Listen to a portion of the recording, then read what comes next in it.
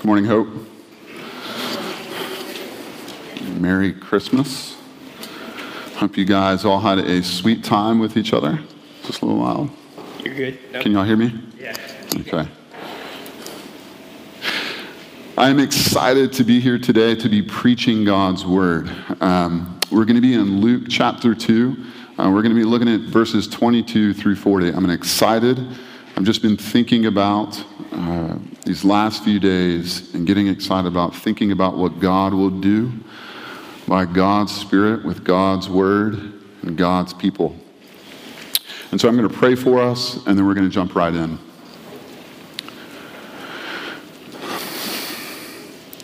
Father, we thank you. We thank you for today. We thank you for this season when we have time in the busyness of life to slow down and to think on your Son, your mercy, your kindness, your patience in sending him. Lord, there is so much that would seek to grab our attention, and this morning, we want to behold Christ and a baby.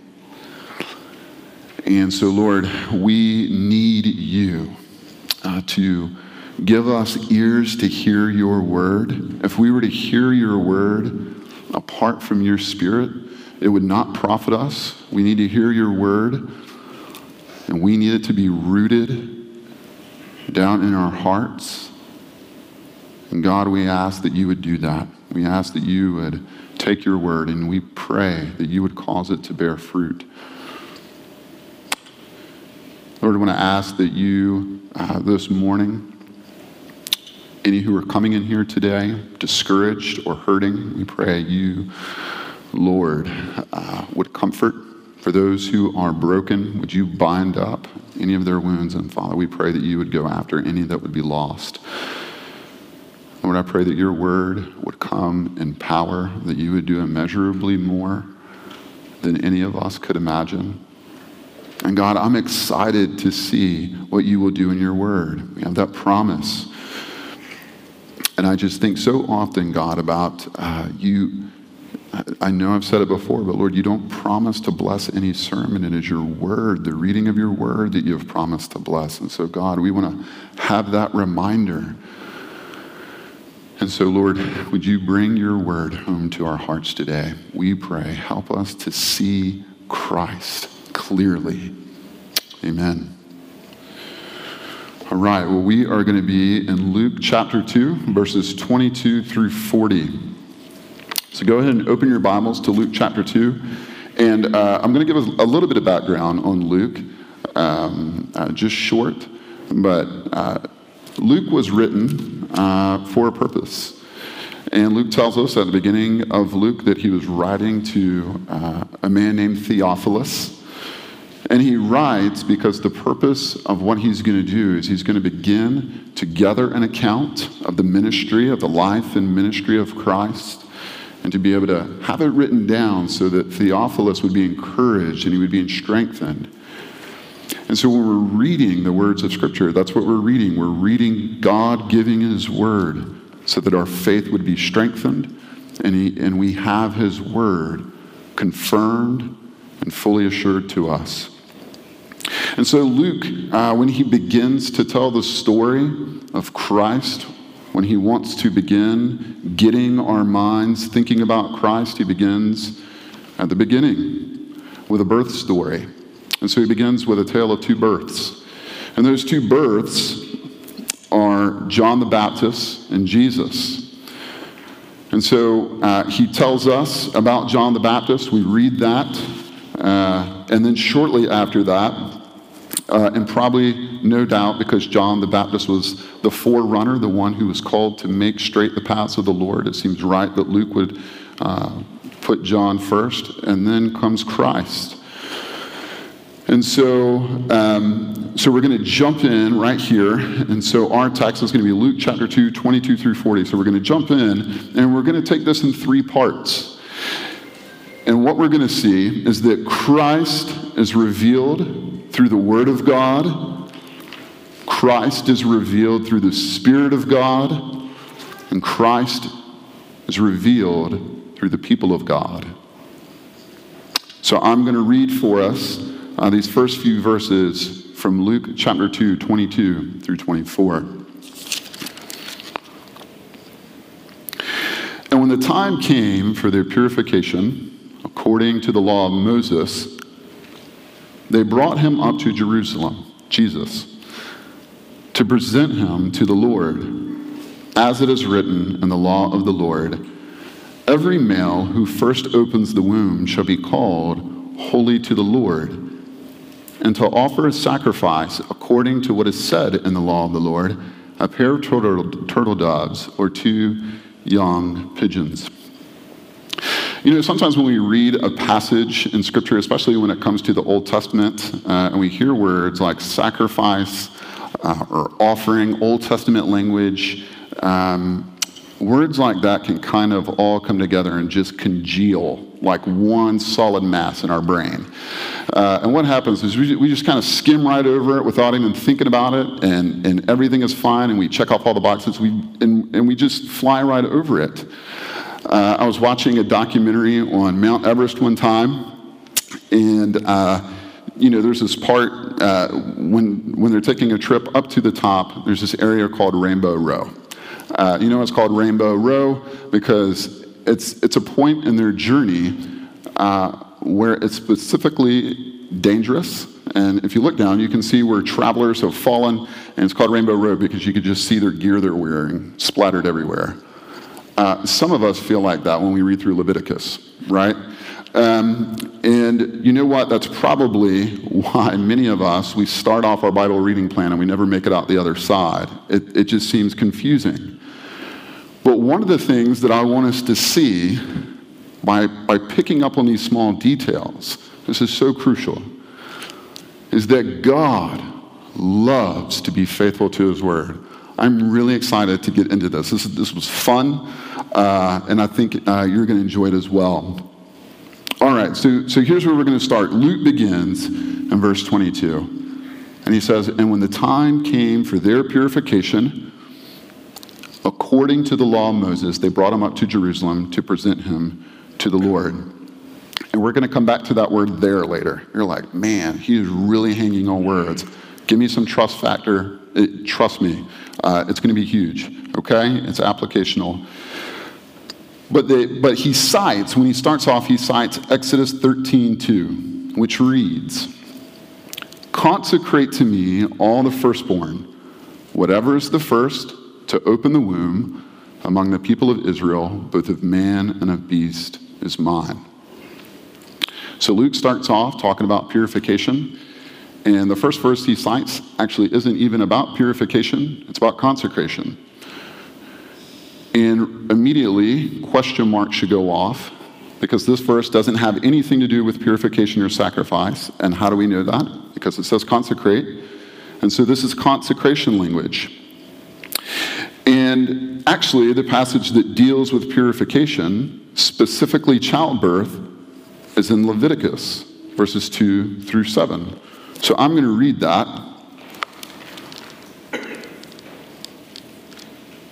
This is good. All right.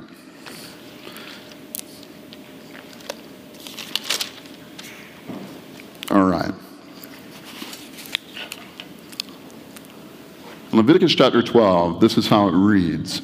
The Lord spoke to Moses, saying, speak to the people of Israel, saying, if a woman conceives and bears a male child, then she shall be unclean 7 days. As at the time of her menstruation, she shall be unclean. And on the 8th day, the flesh of his foreskin shall be circumcised. Then she shall continue for 33 days in the blood of her purifying. She shall not touch anything holy, nor come into the sanctuary until the days of her purifying are completed. But if she bears a female child, then she shall be unclean 2 weeks, as in her menstruation, and she shall continue in the blood of her purifying for 66 days. And when the days of her purifying are completed, whether for a son or for a daughter, she shall bring to the priest at the entrance of the tent of meeting a lamb, a year-old for burnt offering, and a pigeon or a turtle dove for a sin offering. And he shall offer it before the Lord and make atonement for her. Then she shall be clean from the flow of her blood. This is the law for her who bears a child, either male or female. And if she cannot afford a lamb, then she shall take 2 turtle doves or 2 pigeons, one for a burnt offering and the other for a sin offering.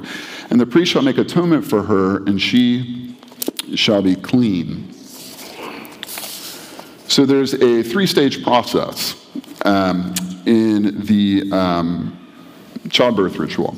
So the first, the woman was unclean for 7 days.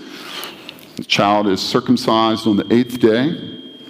And then the woman is unclean for 33 days, if it's a son, in this case it is. And then stage 3, the mother brings a lamb for a burnt offering and a fowl, a bird, for a sin offering. And if she can't, she brings 2. Now that's the passage for Mary. Now it says that she brought a sacrifice according to what is said in the law of the Lord, a pair of turtle doves or 2 young pigeons. Joseph and Mary, Luke's making the point that Joseph and Mary can't afford a lamb. But instead, they bring that they are able according to God's word. And this is key.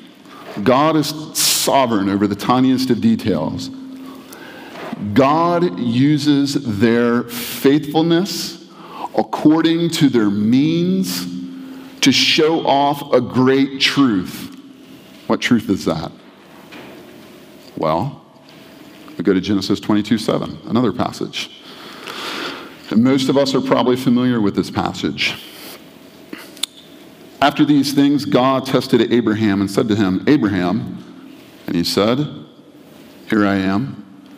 He said, "Take your son, your only son Isaac, whom you love, and go to the land of Moriah and offer him there as a burnt offering on one of the mountains of which I shall tell you." So Abraham rose early in the morning, saddled his donkey, and took 2 of his young men with him and his son Isaac.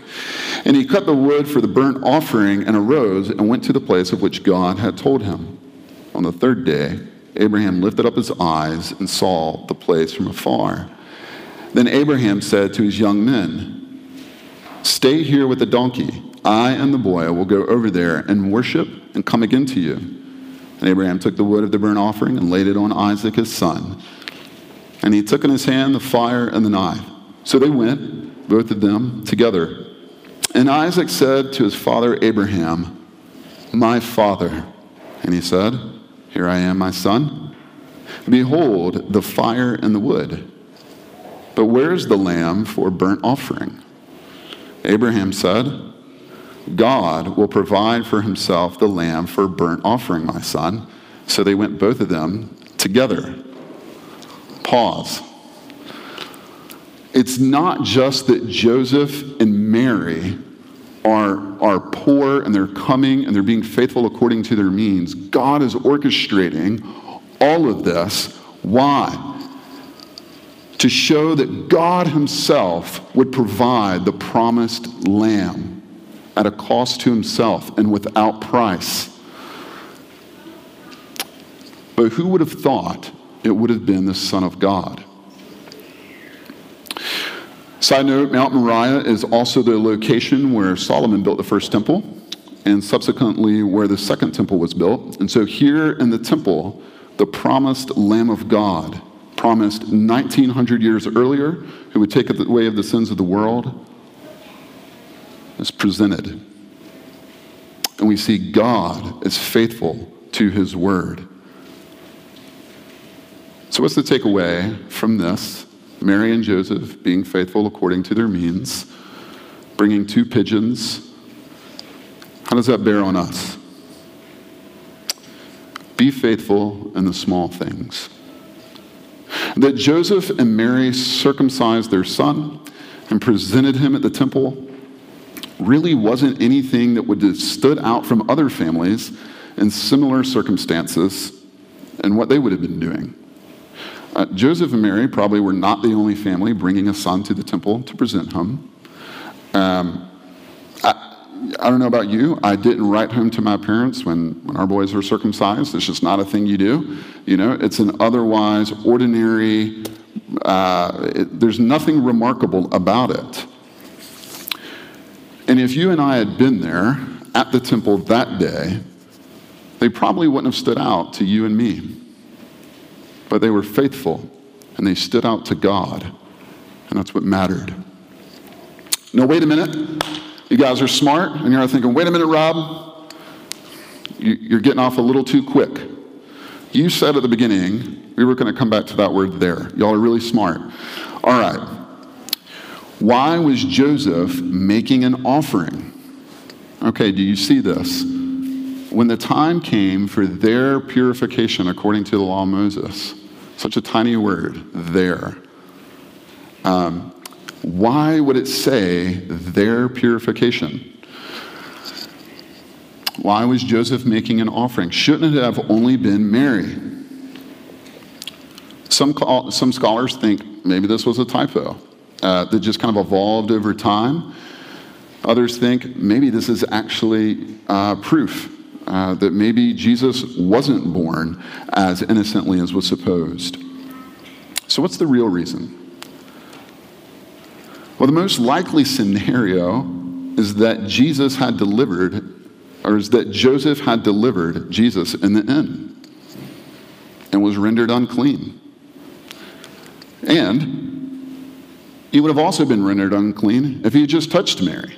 It's highly unlikely that he would not have come into contact with Mary during her birth and during their trip up to Jerusalem. And so in all likelihood, Joseph was just unclean. And here's the bigger issue. Joseph and Mary are going to make a sin offering together, and they're going to the temple. Can you imagine what people would have been saying about Joseph and Mary going to the temple to make a sin offering together? Here comes Joseph and Mary, little Jesus in tow, and rumors start going around. But Joseph and Mary are committed to doing everything according to God's word, even at the expense of their own reputation. And why would they do that? Because they feared God and they cared more about what God thought than what man thought.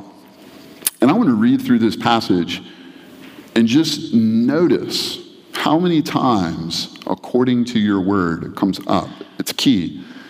Even in Luke chapter 1, which isn't our passage, but when Gabriel comes to Mary and he reveals that she's going to have a baby, what does Mary say? Behold your servant, let it be according to your word. In our verses, and when the time came for their purification, according to the law of Moses, they brought him up to Jerusalem to presenting to the Lord, as it is written in the law of the Lord, every male who first opens the womb shall be called holy to the Lord, and to offer a sacrifice according to what is said in the law of the Lord. And then if we skip down, and we're at Simeon, we're getting a little bit ahead, but we're going to see Simeon.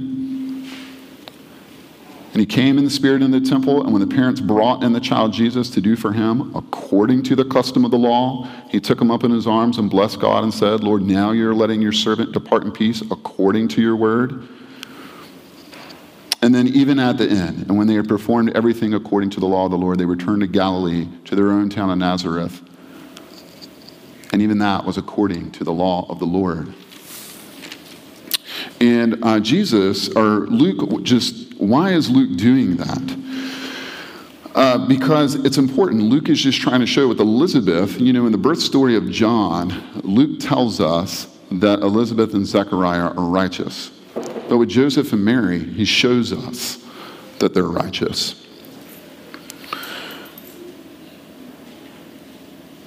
Be faithful in the small things, and make it your aim to please him in all things, and your life will reveal Christ.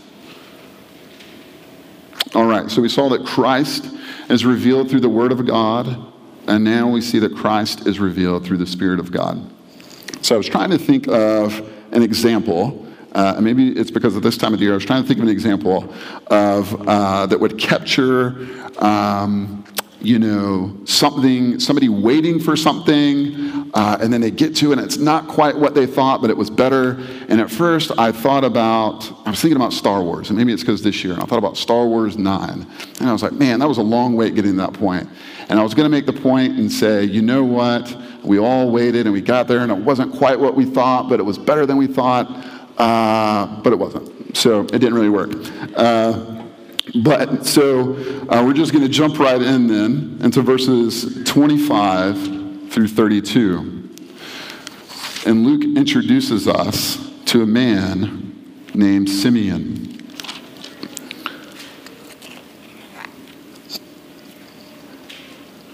Now there was a man in Jerusalem whose name was Simeon, and this man was righteous and devout, waiting for the consolation of Israel. And the Holy Spirit was upon him. And it had been revealed to him by the Holy Spirit that he would not see death before he had seen the Lord's Christ. And he came in the Spirit into the temple. And when the parents brought in the child Jesus to do for him according to the custom of the law, he took him up in his arms and blessed God and said, Lord, now you are letting your servant depart in peace according to your word. For my eyes have seen your salvation, that you have prepared in the presence of all peoples, a light for revelation to the Gentiles and for glory to your people, Israel.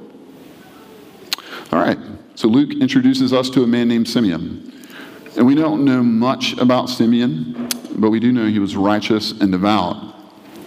And further, it had been revealed to him that he would not see death before he had seen the Lord's Christ. Earlier we had seen, I was just telling you earlier, Luke didn't tell us that Mary and Jesus were righteous, but he showed us. And we saw how their faithfulness looked like Joseph delivering Jesus in a stall and then traveling to Jerusalem to bring an offering. And then later they would travel back to Nazareth. And there's a lot of movement with Mary and Joseph. But with Simeon, he's described as righteous and devout, waiting for the consolation of Israel. And what's interesting is that Luke shows us his faithfulness in waiting. This passage for us meets us right where we're at as we are waiting for Christ. Waiting around and just merely passing time doesn't make us more righteous and devout. It's not the human condition, and it's not the Christian condition. Your desires will shape you. But the Christian is the one who's had their desires realigned and fixed on Christ, so that we're not just passing time anymore, but whether we are actively waiting on Christ. So I'm going to get a little applicational here for a minute. Older saint, consider Simeon. Consider that as he waited, there's no indication that he shrank in righteousness, but rather he grew. There is a world of difference between mellowing out over time and growing in sanctification and being conformed to the image of Christ. And it's a subtle but substantial difference. Young person, us, me, what are you waiting on? As you consider the years laid out before you and you make your decisions and you plan your life, do you know that unless the Lord builds the house, those who labor, labor in vain? Look at Simeon and see a man who labored well because he labored in waiting for Christ. You couldn't do any better. Simeon is described as righteous and devout, waiting for the consolation of Israel, the comfort of Israel. But he's also described as being filled with the Spirit and led by the Spirit into the temple. And what is this about? It's about the Word of God and the Spirit of God working and this is the way it always is. The Word of God and the Spirit of God are always working together to lead men to see and savor the Son of God. And the role of the Spirit is always to reveal Christ. And I just want to press into that for a minute. A book I've enjoyed picking from is J.I. Packer. His book, Keep in Step with the Spirit. If you've ever thought, man, I'd like to know more about the Spirit, you could hardly do better than Packer's. And Packer, he lays out two questions that we shouldn't ask as Christians that are unhelpful, and one that is. And the first question that he lays out, and he says, we shouldn't ask, do you know the Holy Spirit? We should be asking, do you know Christ?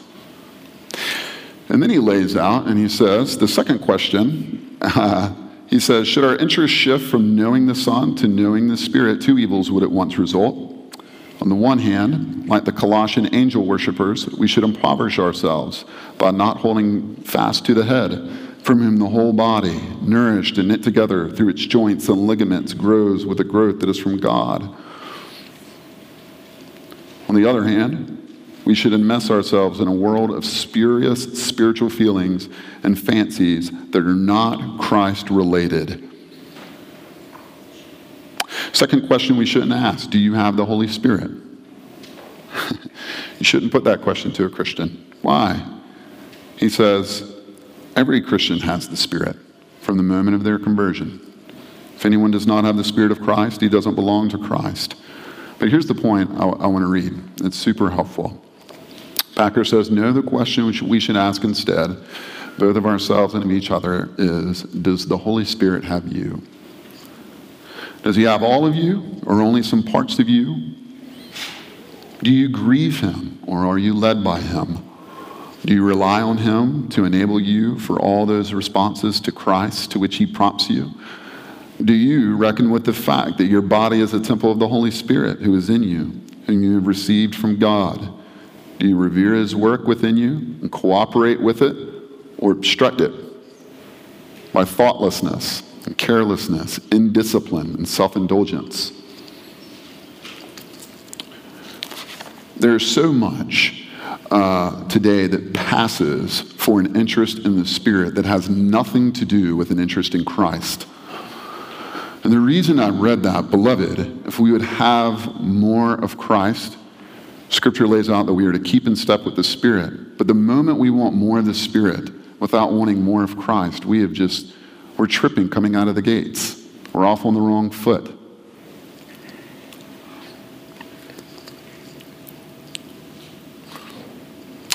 But the question that Luke presents us with in this passage is this: how much do we value seeing Christ?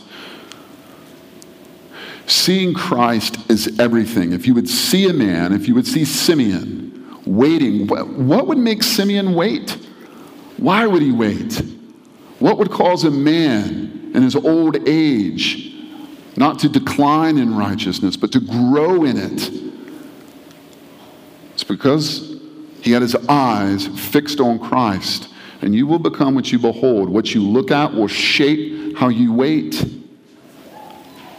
1 John 3:2 says, beloved, we are God's children now, and what we will be has not yet appeared. But we know that when he appears, we shall be like him, because we shall see him as he is. That is true, not just for the future, but now. The more clearly you see Christ now, the more you will be like him. That's what will anchor you. Next.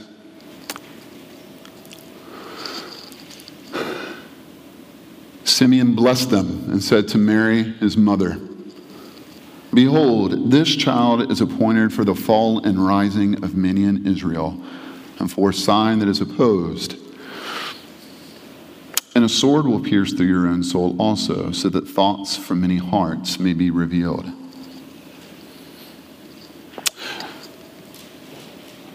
I imagine that for some of you, as I've been preaching, God's word has been doing just that, revealing your thoughts.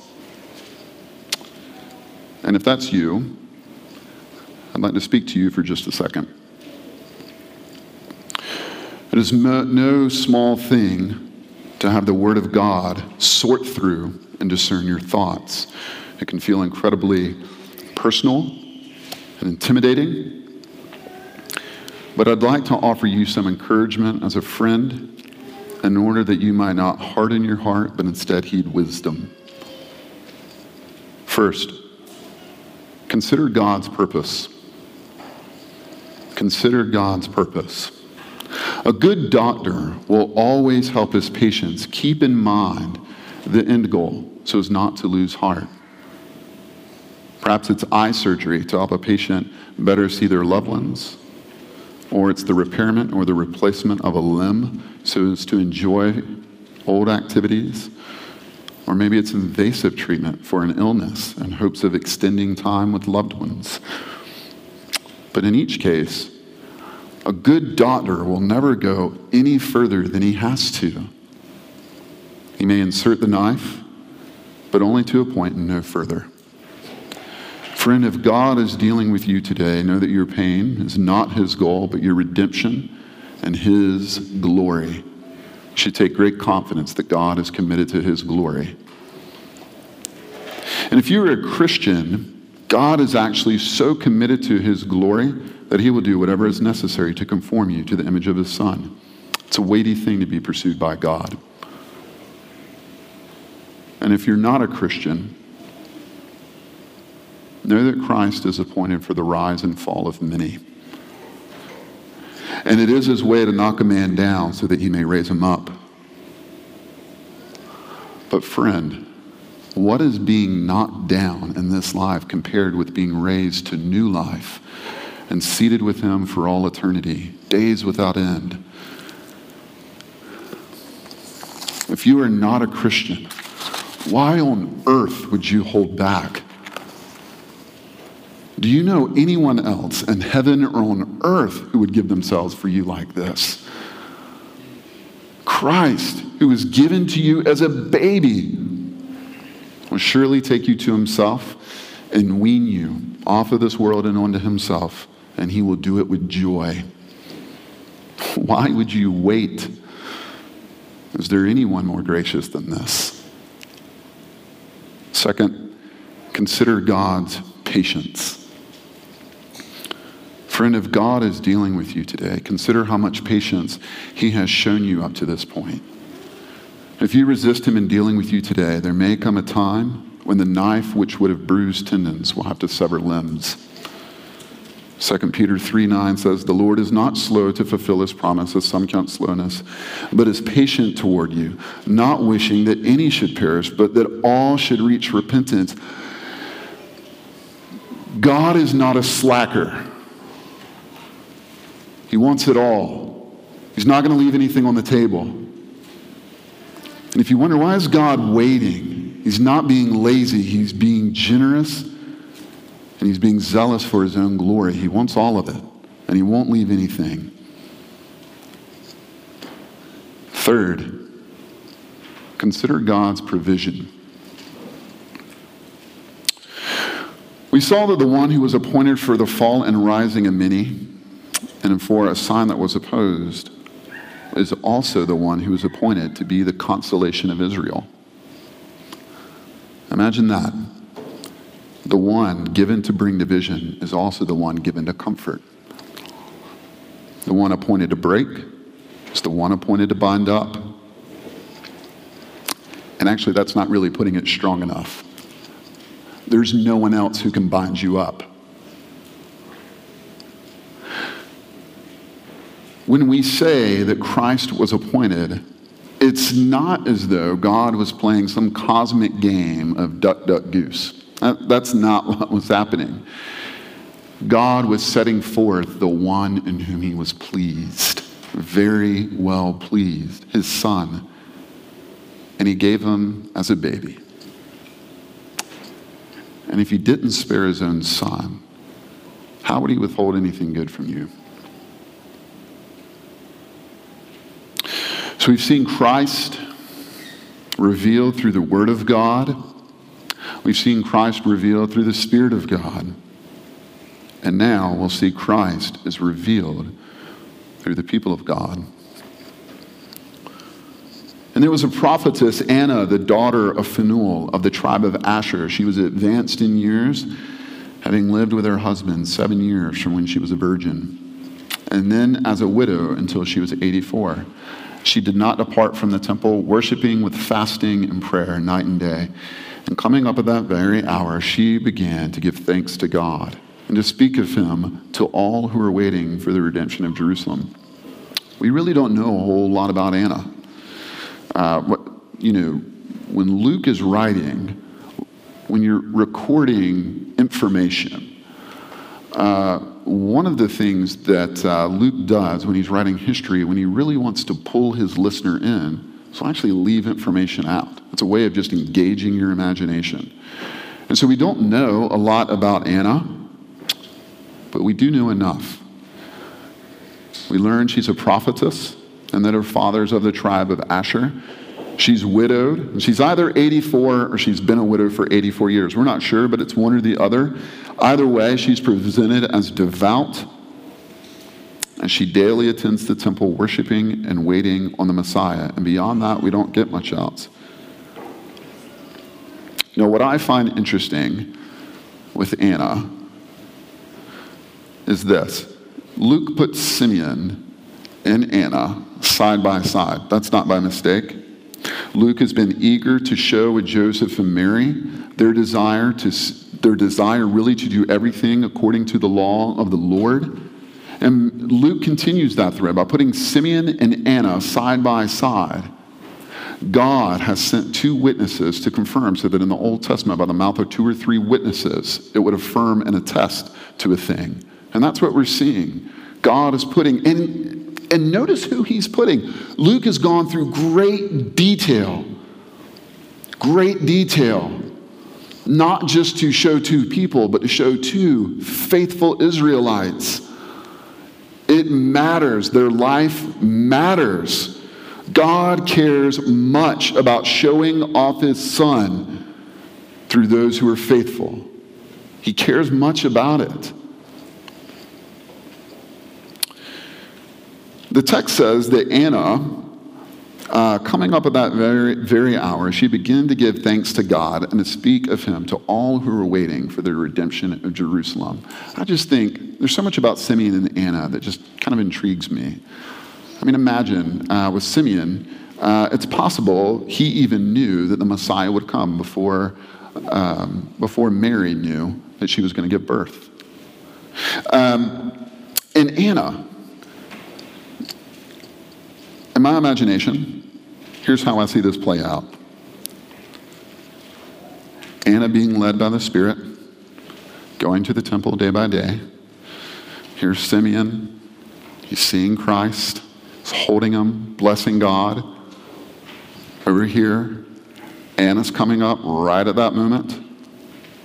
It's not clear if she gets to the temple and sees him or not. I think Anna's on her way, and the Spirit leads her. And she knows by the Spirit of God that the Messiah has arrived. She came up and began giving thanks of speaking to him to all who are waiting for the redemption of Israel. And so here's what I take from that. Seize every opportunity to make him known as soon as possible. And I want to do that right now. Do you know, if you're in here and you have not put your faith in Christ, God's word says in John 3:16, "For God so loved the world that he gave his only begotten Son, that whosoever believe in him shall not perish but have everlasting life." You can have that right now if you will put your faith in Christ. Don't wait. Seize every opportunity to make him known as soon as possible. Who in your life needs to hear about Christ? One of my favorite stories is George Mueller. I love George Mueller. And one of my favorite stories about George Mueller is George Mueller he was a man of great prayer and great faith. And he had 5 people he prayed for his whole life.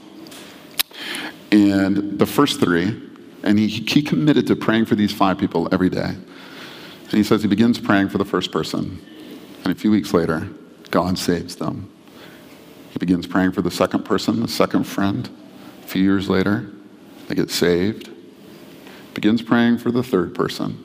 It was a few decades later, 20, 30 years, God saves them. He dies. The 2 other friends got saved shortly after he died. Friends, if you're thinking, I'm not good at evangelism, guess what? Nobody is. All right? But you can pray. You can do that. Can you pray? God is pleased to answer the prayers of his people. We've covered a lot of ground, and the birth of Christ, one of the things that is so remarkable about this, there's a lot of activity going on in these first few chapters of Luke. What's remarkable is Christ is actually, he's not saying anything. It's one of the few places that we see in the gospel where Jesus isn't actually saying anything. He's silent. And, the birth of Christ really gives us one of the most remarkable opportunities to see Christ clearly. And I wonder if you've ever thought of it that way.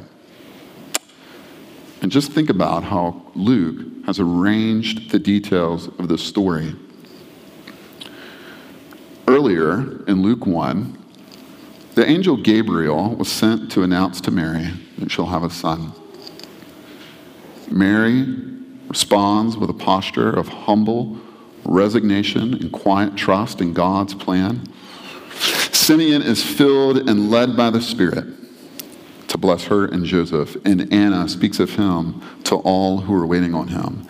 And if we are just looking really closely at the Spirit's work, we actually get a glimpse of Christ himself.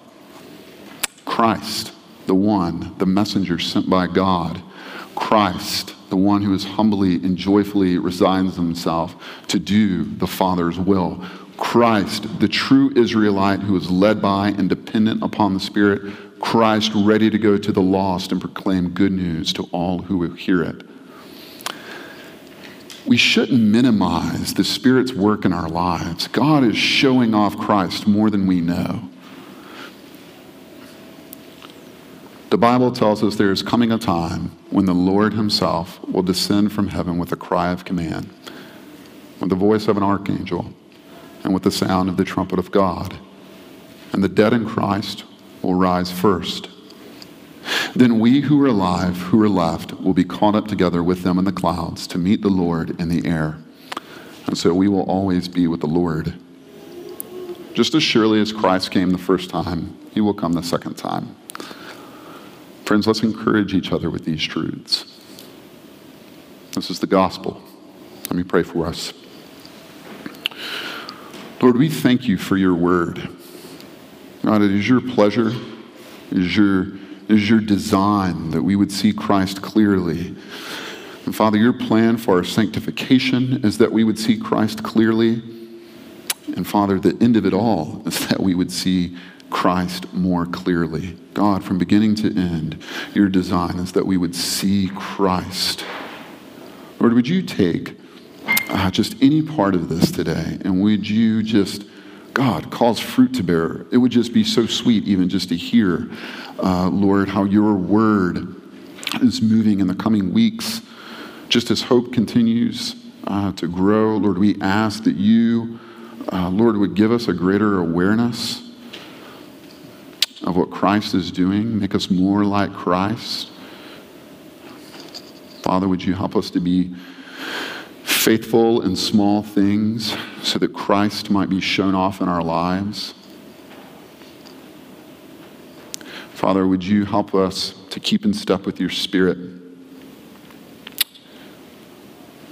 And Christ, would you give us boldness to declare your gospel, even as Anna did? She was just so willing to do it to all who were ready to hear. Would that just be true of us, that we were people who were just ready to share the gospel? Lord, thank you for the chance to preach your word this morning. And Father, I ask all this in Christ's name. Amen.